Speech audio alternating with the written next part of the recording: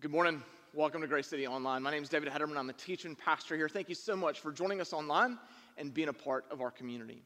Have you ever had one of those days where it feels like the tank that holds your mental, spiritual, and emotional health is filling back up? Like it was a day that was just good for your soul. Maybe it was first day on a job, or maybe it was the wedding day, or the birth of a child, or maybe it's first few weeks of college, or maybe it was something just as small as like achieving a goal. But in those moments, it just feel like the tank that holds the spiritual, emotional, and mental health of your soul is just rising back up. It's just filling back up. And it's almost like someone is putting money in the piggy bank. I know it's a bunny rabbit, but let's pretend it's a piggy bank. And so it's almost as if there are just these deposits that are being made into the bank of your soul. I remember one day this past February, my 3 sons had 5 soccer games in one day. Now, add to that chaos, my middle son decided that he wanted to participate in this kids' CrossFit competition because we're kind of into that a little bit. And so it was going to be a crazy day, and it was. It was chaotic, and it was hectic from start to finish. And I remember getting to the end of that day. And just having the good exhaustion. You ever felt that where you just pour yourself out, and like there's a good exhaustion there. And even though I was physically tired, I was mentally, emotionally, and even spiritually full. Because I just remember that day being able to watch my kids compete and just how they were enjoying being out there on the field and enjoying their teammates. And I remember being able to just watch them and experience their joy and be there with April, my wife. And then at the end of the day, just reflecting on all those blessings and even reflecting on even the hard times in life, how even on that day, God was just showing me what all He was teaching me, what all He was showing me in and through the blessing of my family. And at the end of that day, I just felt incredibly full. I think it was about 2 weeks after that day when COVID hit. And it started to hit and take its toll across the nation. And we know all the things that happen in and with COVID, right? And it's affected all of us. There was, sports seasons cut short, loved ones getting sick, hospitals overrun, schools closed, canceled, birthdays missed, graduations delayed, weddings postponed. And then also add to COVID in 2020. In 2020 came the rightful push for racial and social justice across the nation, and that demanded time, energy, attention, action, and thought. And with COVID and the social justice movement, there were these feelings of confusion, right? Like, what do we do now? Is there anything we can do to help make this better? Is there anything we can do to help move forward? And when you're in that struggle, and you have all these questions, and you're not really getting answers to them, then it doesn't lead you to feeling full, but feeling drained. There haven't been deposits into the soul, but there's been one withdrawal after another to where you just feel empty, and you just don't feel like you have much left to give. And when the soul's empty, it leads to all sorts of questions about faith. And what does a relationship with God look like? What does our pursuit of Christ look like in that moment? What does it look like to have faith, to cling to faith, to live out that faith when it seems like we're being poured out, or it seems like at every turn we're just feeling empty and feeling drained and like there's just not much left? In the time and culture of Jesus and the disciples, the pandemic that was kind of the backdrop wasn't COVID, but rather it was the oppression of the Jewish people by the Roman Empire. That was the backdrop for all of their life, and they were trying to navigate how to live as the people of God, all the while living as part of a pagan empire. And the Jewish people knew that it wasn't supposed to be that way.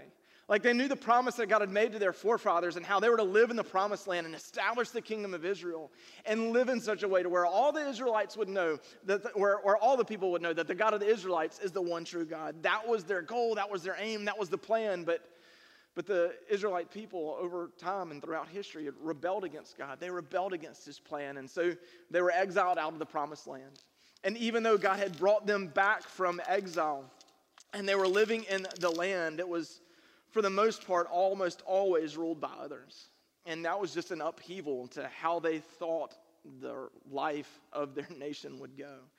And that difference, that upheaval, it was draining on their mental, emotional, and spiritual health. It made withdrawals from their soul to be living under Roman occupation. But the conflict with the Jewish people, the conflict the Jewish people felt, rather, it wasn't just with Rome, but there was also conflict within the Jewish people as well. You see, there were some who thought that they had followed God's commands and laws better than others, and so they lorded their self-righteousness over others, and they judged and they marginalized those that they deemed more sinful than they were. So even within the Jewish nation, there were divisions and conflict between the self-righteous of the religious establishment and those that were considered the sinners, the rejects, the outcasts, and the overlooked. And to those that had to make withdrawals from their soul as they lived under the judgment, or lived with the judgment of the self-righteous and the religious elite. But it was to this last group, and with this last group, that Jesus began his earthly ministry. Jesus goes to this group that knew both the pain of Rome and the judgment of the religious establishment. And he goes and he starts his ministry there because they knew what it meant to be powerless. They knew what that experience was. They also knew what it was like for the soul to be empty, and raising all these questions of what does it look like to have faith, to cling to faith, to live out that faith in a healthy way, where it seems like you've been poured out, where it seems like the soul is empty. And in Matthew chapter 5, Jesus gives to his followers, he gives to his disciples, he gives to so many of those that were living that experience, even the crowds that have begun to follow Jesus, he gives to his followers, and really you could even say he gives it to you and to me now 2,000 years later. He gives to us the Sermon on the Mount.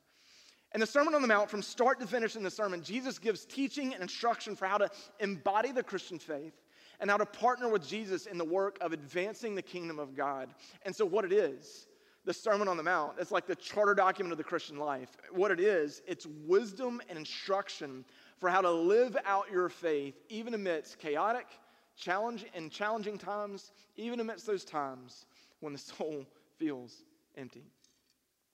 And we can see this and begin to experience this even with the introduction of the sermon. You see, the sermon opens up with a section known as the Beatitudes. Beatitudes just means blessing. And as Beatitudes, as blessings introduce the sermon, once again we are taught and we experience how God always blesses his people before he makes demands of them. There's a pattern that we see throughout Scripture and through how God has interacted with his people. Like going back to creation, he creates the world, creates the garden, and Adam and Eve experience that blessing and that perfection. And then God gives the command about not eating of the forbidden fruit. Then, there's the Israelites, they're enslaved to the Egyptian people, and God blesses them by freeing them and by liberating them and leading them to the promised land. He blesses them with the promised land. And as he's giving this blessing to them, God then gives the laws and commands to them. And so what you see in this, with God blessing before the commands are given, is that we're not called to work for the blessing. We're not called to work for the blessing. And in God's love and grace, he gives it. And when he gives it, he gives us the hope. He gives us a way to experience his love and mercy in our life. And then it's in response to that blessing, in response to that grace, that we understand more of God's character, of God's nature, of God's attributes. And then we can see that even the demands, even the commands that God places on our life, those too are for our good and for his glory. So they are also blessings themselves. And it's a way where we know his words, his wisdom, it's right and true, and we can obey it. But again, even with the opening of the sermon, we can see once again how God always leads with blessing.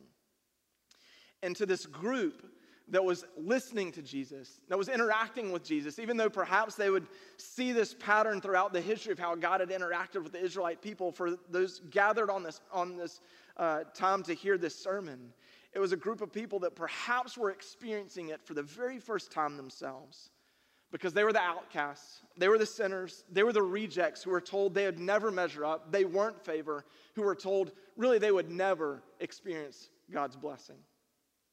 But Jesus opens this sermon teaching what it means to be blessed and who is actually considered blessed, and it is drastically different than anything they had thought before. And in Matthew chapter 5, verse 1 through 3, we have the start of the Sermon on the Mount. It says this: "Now when Jesus saw the crowds, he went up on a mountainside and sat down. His disciples came to him, and he began to teach them. He said, "Blessed are the poor in spirit, for theirs is the kingdom of heaven." Blessed are the poor in spirit, for theirs is the kingdom of heaven. What does it mean to be poor in spirit? We felt that on some levels, right? We felt that on some levels this past year. We felt the withdrawals from our soul. We felt the emotional, mental, spiritual banks emptying this past year in face of all the changes and all the upheaval. And so I do believe we have felt that on some levels. But I would say maybe we felt a trace of it. We felt a trace of it, something that can help even connect us into deeper truths of who we are in our relationship to God. Because I would say the helplessness and the confusion and the frustration at our circumstances over this past year, that should call us to a similar experience we have when we become aware of our sin and we begin to grieve over our sin. Like, think about it this past year with COVID, right? Life was trucking along, then COVID happens, then the world changes, and we realize we can't go back to how we were before. We're living in this time right now, and we don't know what the future is going to look like, and we're waiting on and hoping on something that can help us, overcome, to help us cure this, to then where we can continue on with life. And in so many ways, like, that happens with our sin, right? We're trucking along, the sin happens, and now life has changed. Can't go back to how I was. Because this has happened. I've either rebelled against the Lord, or I've hurt someone, or I've wounded a loved one, a family member. And so, that's happened, and life has changed. And I don't know how it's changed. And I don't know how I'm going to be able to function. I don't know what's going to happen in the future. I just know this is all radically different. And so there's a helplessness. There's a confusion. There's a frustration about this sin and about what's going to happen next. And there can even, rightly so, be a desperation at just how powerless we are to address and fix any of it. But here is the hope that Jesus is giving in this moment. He's teaching us that those who are poor in spirit, well, they're humble enough to realize they need the grace of God in their life because they don't have any hope in themselves. They're humble enough to realize they don't have clarity themselves. They don't have power themselves. The poor in spirit are those who don't believe they're better than others. The poor in spirit are those who are not convinced of their own self-righteousness, but realizes the state of brokenness and sin in their own life. The poor in spirit are those who are self-aware enough to realize they are in need of grace, that they need a Savior. And Jesus, he says they're blessed. He says they're blessed. They are blessed because they're not trying to present the facade that they have it all together. They're not trying to make it look like they're perfect. They aren't trying to convince anybody else that they are more spiritual than anybody else. They are poor in spirit, and they know their one hope is the Lord. Jesus says they're blessed. They're blessed because God delivers and God redeems those who are poor in spirit. Now, Jesus knows this is ultimately going to happen in and through his sacrificial work on the cross, where he takes our sin, the penalty of our sin, the payment of our sin, when he takes all that onto himself and makes a way for his righteousness, his perfection to be granted to us in return, for the riches of the kingdom of God to be granted to us in return. And so, he knows that is going to happen with that sacrificial work. But even here, years before the cross, year before that sacrificial work, he already begins to teach about that great exchange. He teaches about that great exchange and how the poor in spirit, despite what they might believe, despite what they might be feeling, they are actually blessed. Why? Because God is a God of grace and he is a God of compassion. The poor in spirit are welcomed into the kingdom of God because they are not trusting in themselves anymore, but they are trusting in the provision and the work of the Lord. And with that, they have a hope. They have hope now because they are welcomed into the kingdom of God. And with that, they have that eternal hope. And just think about the ramifications of that. Because the kingdom of God brings the eternal hope that one day they're going to have a life where there's no more struggle, no more heartache, no more pain, no more suffering for those originally hearing it. That means there's no more oppression by a pagan foreign kingdom. There's no more conflict with the religious elite. And so that means for them, their mental, emotional, spiritual tank, they are always going to be full because there will be eternal deposits of good and blessing into the soul. And so while they're walking through the struggle, while they're walking through that struggle day in and day out, they now have hope from this future certainty. And that gives patience, it gives endurance, it gives long suffering to their daily living. And so to those on that mountainside who had only known judgment and conflict with the religious elite, felt the oppression from the Roman Empire, and errantly thought that's how it'd be, perhaps even for all eternity, always being marginalized, always left out. This is an incredible word of hope that they can know that they too, by faith, are welcomed into the eternal kingdom of God. But know this is not just a promise meant for those 2,000 years ago. When we humble ourselves, when we realize the bankruptcy of our self-righteousness, when we acknowledge that we too are desperate for the grace of Christ, it's there where we don't have to despair. Okay, it's there we don't have to feel defeated, where we don't have to feel like the failure, like the cast off, or like we've been rejected. But it's there we celebrate in the fact that God is gracious and God is compassionate and He welcomes us into His kingdom. And this, not a result of our efforts, but as a result of His righteousness, as a result of His mercy.